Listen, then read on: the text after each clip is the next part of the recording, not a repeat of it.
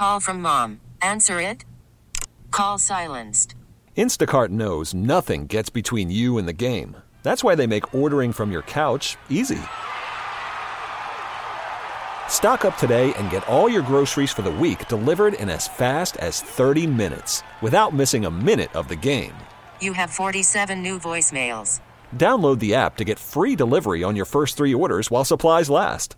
Minimum $10 per order. Additional terms apply. Hiring for your small business? If you're not looking for professionals on LinkedIn, you're looking in the wrong place. That's like looking for your car keys in a fish tank. LinkedIn helps you hire professionals you can't find anywhere else, even those who aren't actively searching for a new job but might be open to the perfect role. In a given month, over 70% of LinkedIn users don't even visit other leading job sites. So start looking in the right place. With LinkedIn, you can hire professionals like a professional. Post your free job on linkedin.com/recommend today. KDKA Pittsburgh. Listen to what we started. This is KDKA of the Westinghouse Electric and Manufacturing Company. The future really did begin here. The world's first scheduled broadcast was made from Westinghouse's KDKA. Listen as we share 100 years of KDKA Radio. Climb aboard our magic carpet for a montage of memories. Radio's finest hour. Someplace special. KDKA Pittsburgh.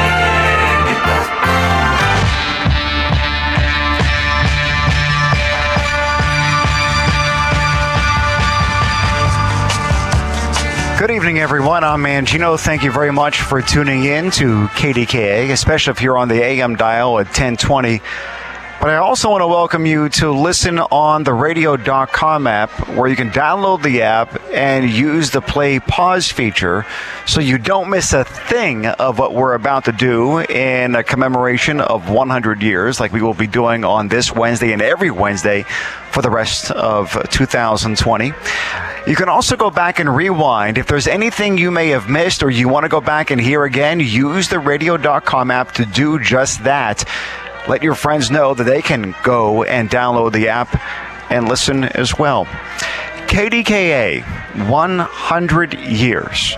On November the 2nd, it will be officially 100 years. And none of us, I don't think, can actually go back to that first broadcast and remember it. But we all have fond memories, don't we, of when we first found KDKA? I like to meet people who tell me, I just discovered you. I'm so glad that we did. And we love listening to Larry in the morning, and like Marty and Lynn and Wendy and you and Rob Pratt on the weekends. And thank you very much for tuning in and finding us. There are others that go back a little bit further, when Mike Pintek was still with us, and John Cigna and Fred Hansberger. Maybe going back to Jack Bogut. Maybe even further back than that. But going all the way back to 1920, I want to take you back to a special, a couple of clips that we had for a special about that very first broadcast 100 years ago. The time, November 2nd, 1920. The place, an industrial area of East Pittsburgh. Rain is falling gently in the darkness. Just ahead, 2 young men are walking quickly toward one of the entrances of a large factory building. They enter and hurry up the long stairway to join 3 others in a tiny makeshift shack on the roof. A shack filled with electrical equipment.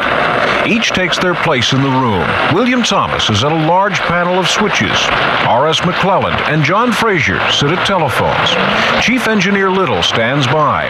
And seated in front of a small box is Leo H. Rosenberg. William Thomas checks his pocket watch, nods, and throws a switch. And Leo Rosenberg begins the world's first scheduled broadcast. This is KDKA of the Westinghouse Electric and Manufacturing Company in East Pittsburgh, Pennsylvania. But did Leo Rosenberg realize he was making history? Everybody asked me that, and we had no idea. because there never had been any broadcast. As a matter of fact, there was no such word as broadcast at that time. What we did was to send out the election returns. But the man responsible for the Westinghouse engineering triumph wasn't present at that first broadcast. Dr. Frank Conrad, Assistant Chief Engineer of Westinghouse, was standing by at his experimental radio station, 8XK, 5 miles away in Wilkinsburg, in case the East Pittsburgh equipment failed. It was on this original transmitter that Dr. Conrad had first experimented 4 years earlier. Conrad's wife recalls. A few wires wrapped around a piece of pipe. I couldn't believe it. You looked at that thing and it talked back to you. The start of KDKA was due to the fact that some of the department stores in Pittsburgh began to advertise radio sets, which would receive signals that came from my laboratory. It was 1919 when Conrad, bored with transmitting his voice, first sent music into the air. The music will be from a Victrola pulled up close to the wireless transmitter.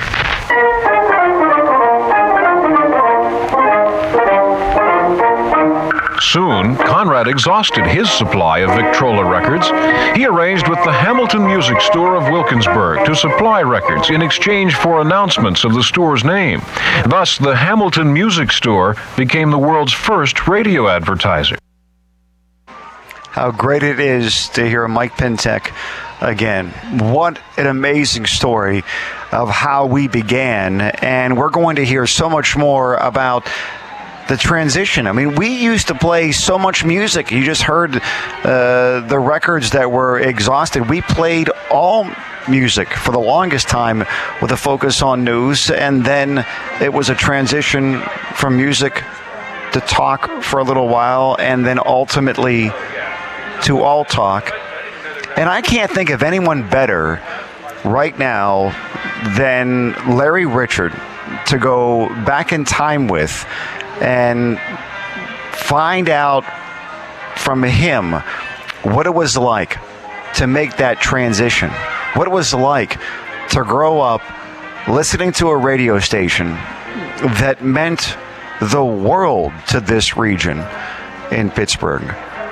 And to then be able to not only just be on it, but to then host the morning show, the most highly rated show on the station. We're going to hear a lot from Larry about growing up as a kid, what the station ultimately meant, how he played the very last record that ever aired on KDKA, and then how things changed. How he went from playing music and then back to television for a while, and then ultimately to hosting the morning show, but it coincided with the events of 9/11, 2001, and how that ultimately changed everything. And then the impact that had on radio here, because in the evenings we had a sports show. Many of you who are longtime listeners may recall Thor Tolo. He was on with us for years and years, and he was on during that time, and how broadcasting and how KDKA changed with the events of 9/11.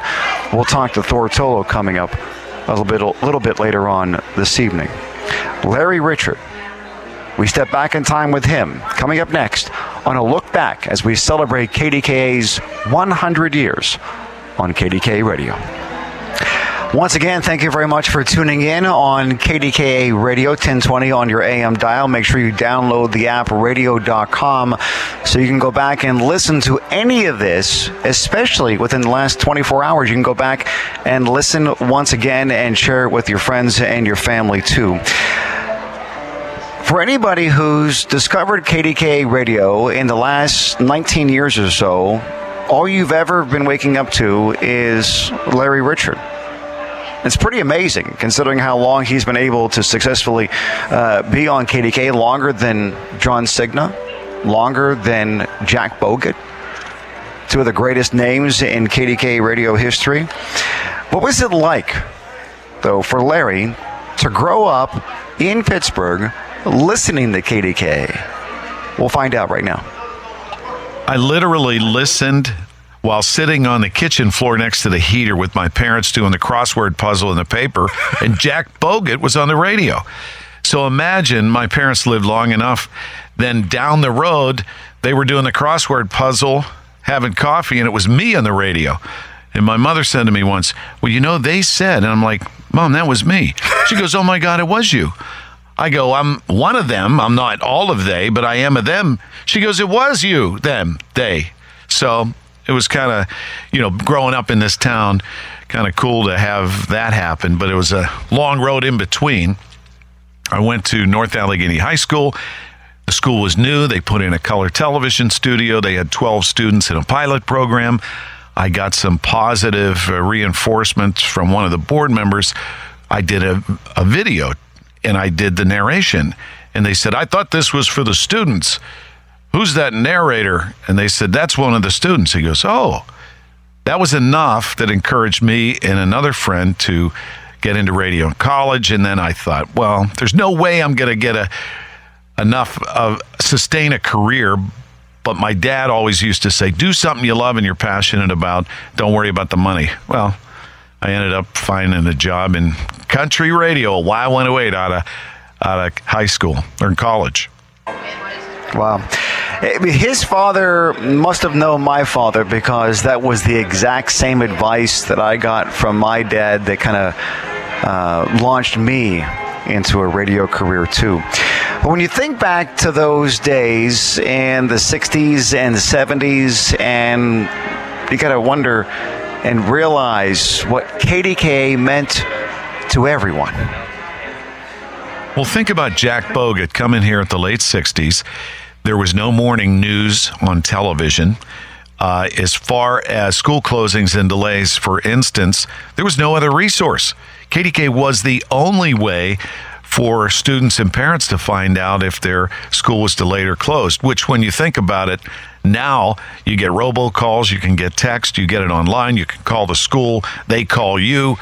We still do it, and I think people still like to hear their school names occasionally on the air. But back then, gargantuan listening audience. There was no internet, no other way to find out. Absolutely.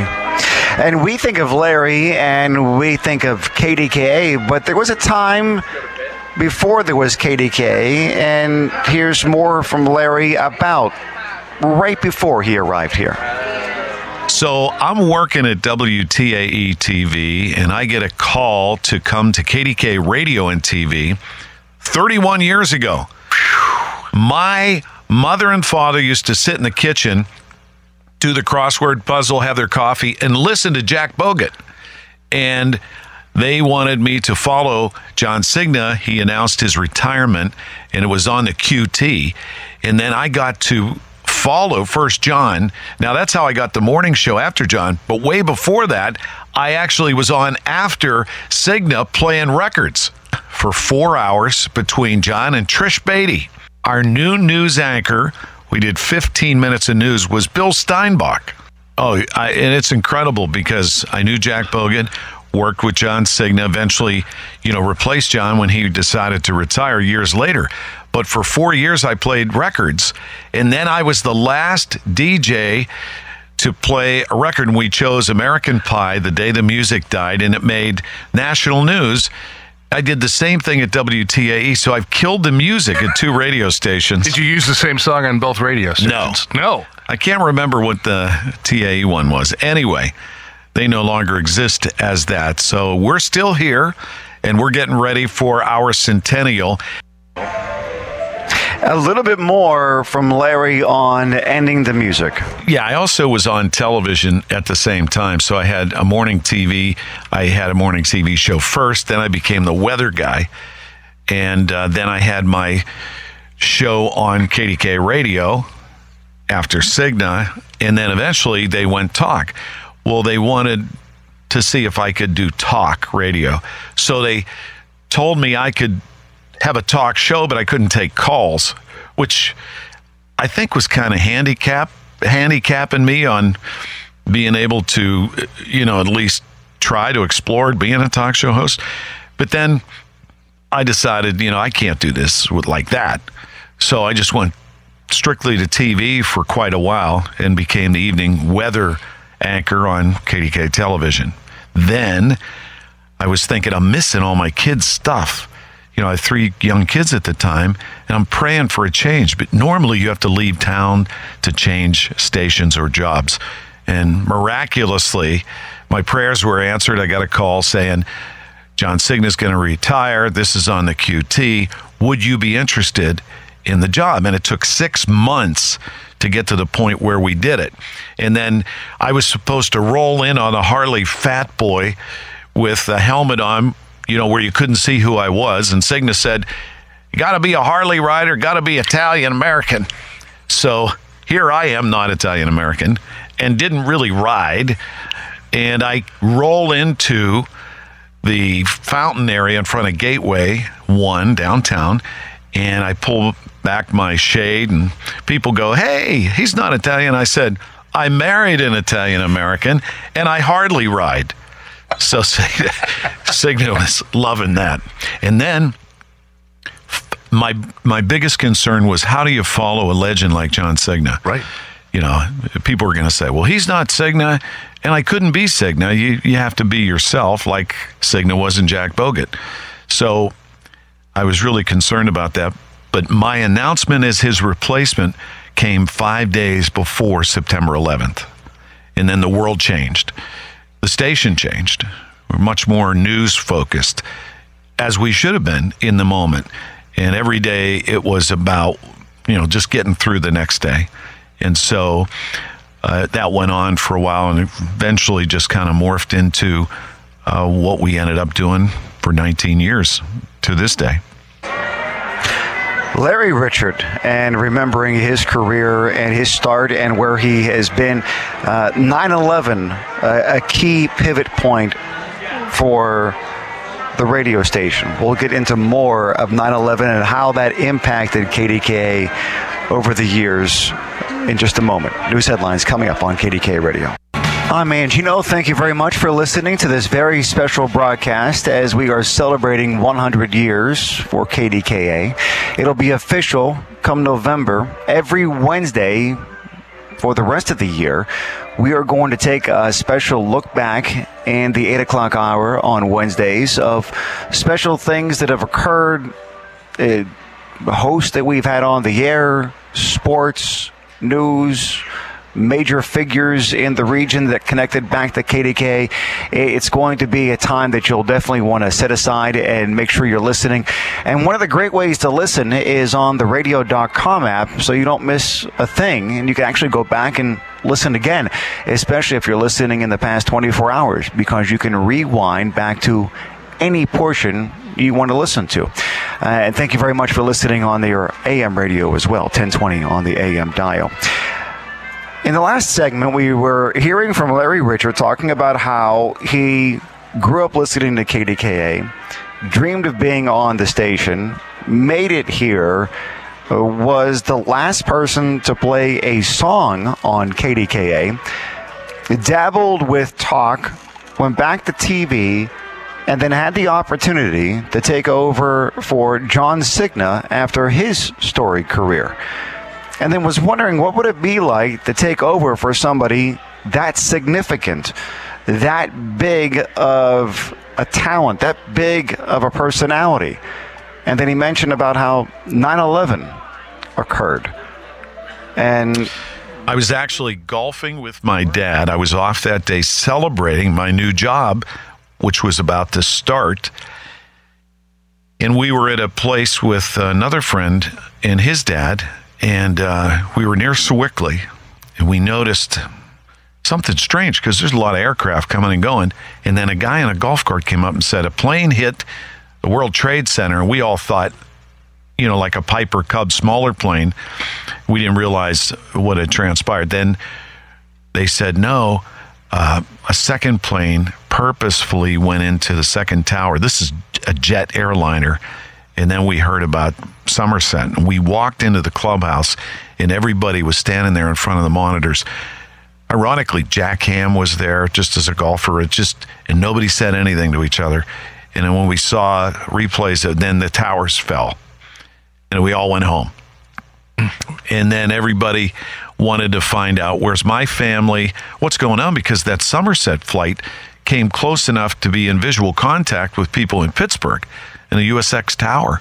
So not knowing what was happening was terrifying for everybody. But imagine then, that's my first chance to go on the air, followed that. And my first guest was then Bishop Worrell, talking about where does God go when it doesn't look like, when good things are happening to, or bad things are happening to good people.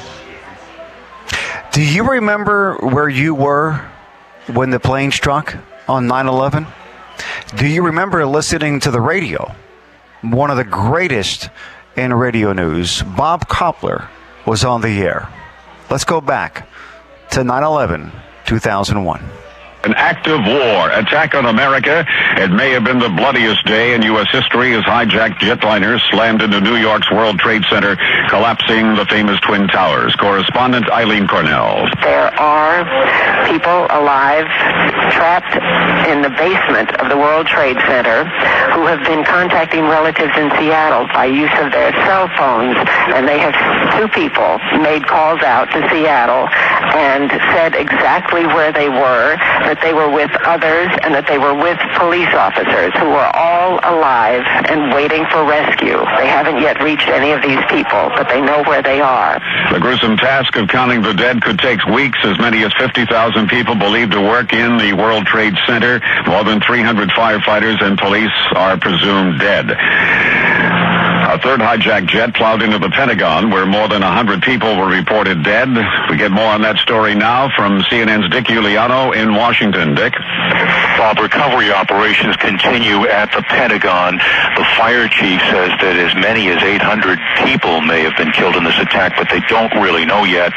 They do know that there are still some individuals who are wounded and are in the debris, and they're working to reach these individuals and try to rescue them. And meanwhile, while those recovery operations continue, Pentagon employees have been told to report to duty today as the government continues operations. CNN's Dick Uliano live in Washington, D.C. A 4th attempt failed. United Flight 93 headed to San Francisco from Newark, hijacked and crashed just north of Somerset County Airport.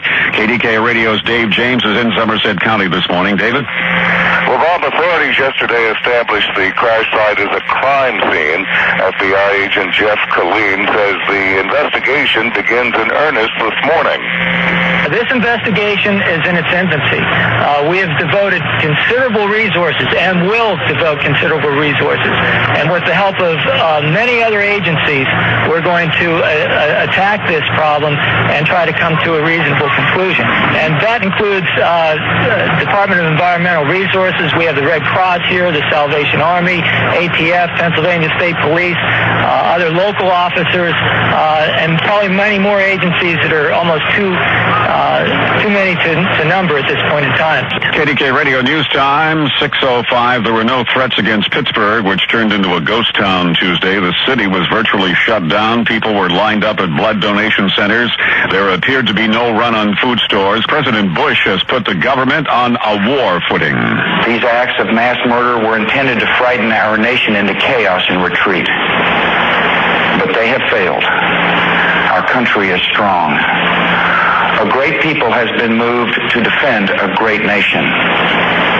Terrorist attacks can shake the foundations of our biggest buildings, but they cannot touch the foundation of America. Some are calling for a declaration of war. The prime suspect, Osama bin Laden, 44, a wealthy Saudi militant suspected in previous attacks on U.S. citizens. There are sporadic reports of soaring prices and frayed nerves at gasoline stations around the country. At some gasoline stations, prices of gasoline have jumped $5 a gallon. Prices on the New York Stock Exchange closed down 682 points. U.S. financial markets will be closed for a second day. Economists are predicting an economic recession.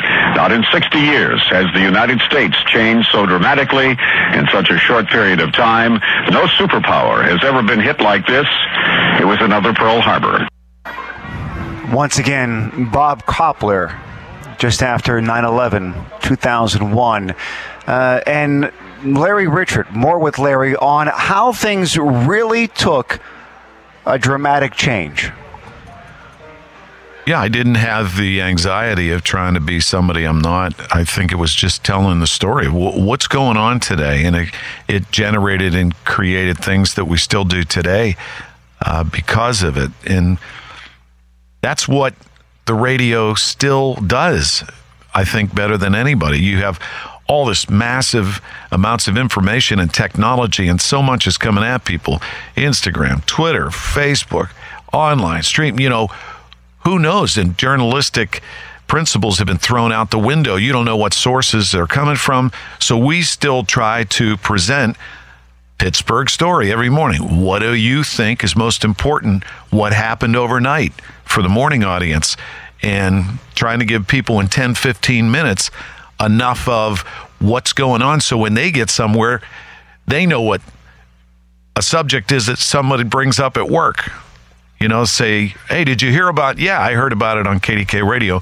And after 100 years, we're still here.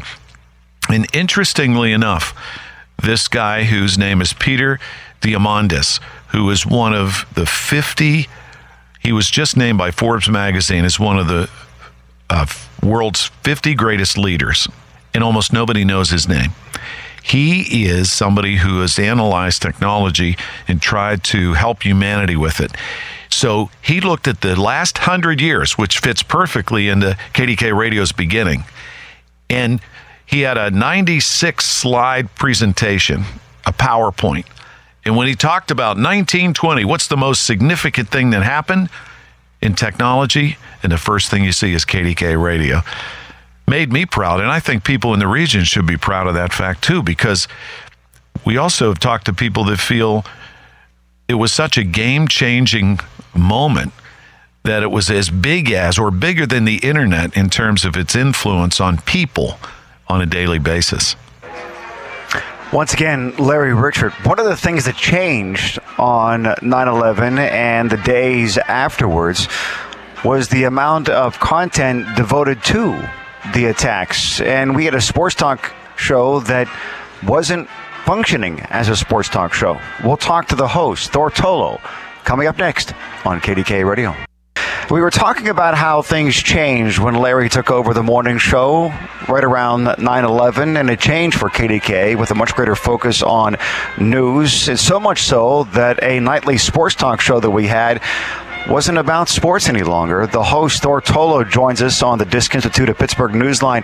Thor, welcome back to KDKA Radio. Robert, good evening. It's an honor to be on your show, and I really appreciate the invitation. Absolutely. Thank you so much for making time. Go back to 9/11, if you could, and how things changed and what changed for you as a host, especially that first week? How crushing it was to the soul, and how heartbreaking it was, and how visceral the reactions were. And at the same time, that first day in the afternoon at 4:15, when Fred Hansberger and I were together, he, hankering the afternoon drive show, came to me for the sportscast at 4:15, and it was the very last afternoon sportscast we would do for the next several weeks, because Mike Romai and I joined forces that night. He then was hosting the 9 to midnight show, and I the sports show from 6 until 9. And then for the next, I don't remember exactly how many weeks, but I'm assuming it was 3 or 4 weeks at least, we were together co-hosting from 6 p.m. until midnight. That's quite a run, 6 hours a night, 5 days a week for a month. And yet it was very liberating to me, because that, by the way, was a turning point for me as I made the transition from sports permanently into news coverage and talk show hosting and straight news talk hosting. Also out here in Seattle years later. But the larger point was, though, that there was a lack of synchronization to what the routine had been, and now in the new America, in the new reality, and in the new history that was the wake of 9/11, everything just seemed to take on a life of its own. And the calls we got, and the feedback we got, and the consistency of decorum and respect, and there was little, if any, joking around by callers. And there was hardly anything political about the calls, even though Mike was clearly left of center and I still today right of center politically. There was no sense of it becoming political, and that's what I appreciated most. It became more of a nightly town hall conversation versus a combative by nature talk show environment. When you were hosting sports and you were making this transition, did it almost feel as though sports was irrelevant at that point? I mean, was there this desire within you to talk about this on a nightly basis, or was there a part of you that thought it would be nice to have that little bit of an escape to talk sports again? Talk to us about that. That is a great question, Robert. And I think 3.5 weeks later, now that that timetable rings a bell, I think 3.5 weeks later, our then news director, PJ Komenchik, came to us and said, I think it's time that we get back to some sort of normalcy. But on that day, and this is why I appreciate your question, Robert, on that day, the Chicago White Sox had just landed in New York City in the wee hours of the morning and checked into their hotel before sunrise. And I remember the White Sox had made a roster move, and that was the story that I was sharing in the 4:15 sportscast on 9/11, and it just seemed so fantastically out of place, so trivial, obviously, and I remember the conversation with PJ and with Fred, God rest his soul, and we just agreed that, it just didn't seem to make much sense. Mark Wilkins, the former Pirates pitcher, was a month away from being granted free agency, and I had a soundbite with him talking about how he wanted to, stay with the Pirates if possible, and that too was a part of that abbreviated 45-second sportscast. But the moment it ended, I remember just looking up and Fred looking at me, and we just kind of nodded in agreement without any words being spoken that pretty much that was it. Let's back the horse into the barn and let's get down to the business of grieving as a nation. What do you think that KDKA meant to the people of Pittsburgh in processing the events of that day and then the healing that began over the weeks to follow? Oh, I was quick to compare it to the now late John Corby's phenomenal coverage of the U.S. air flight disaster in 1994.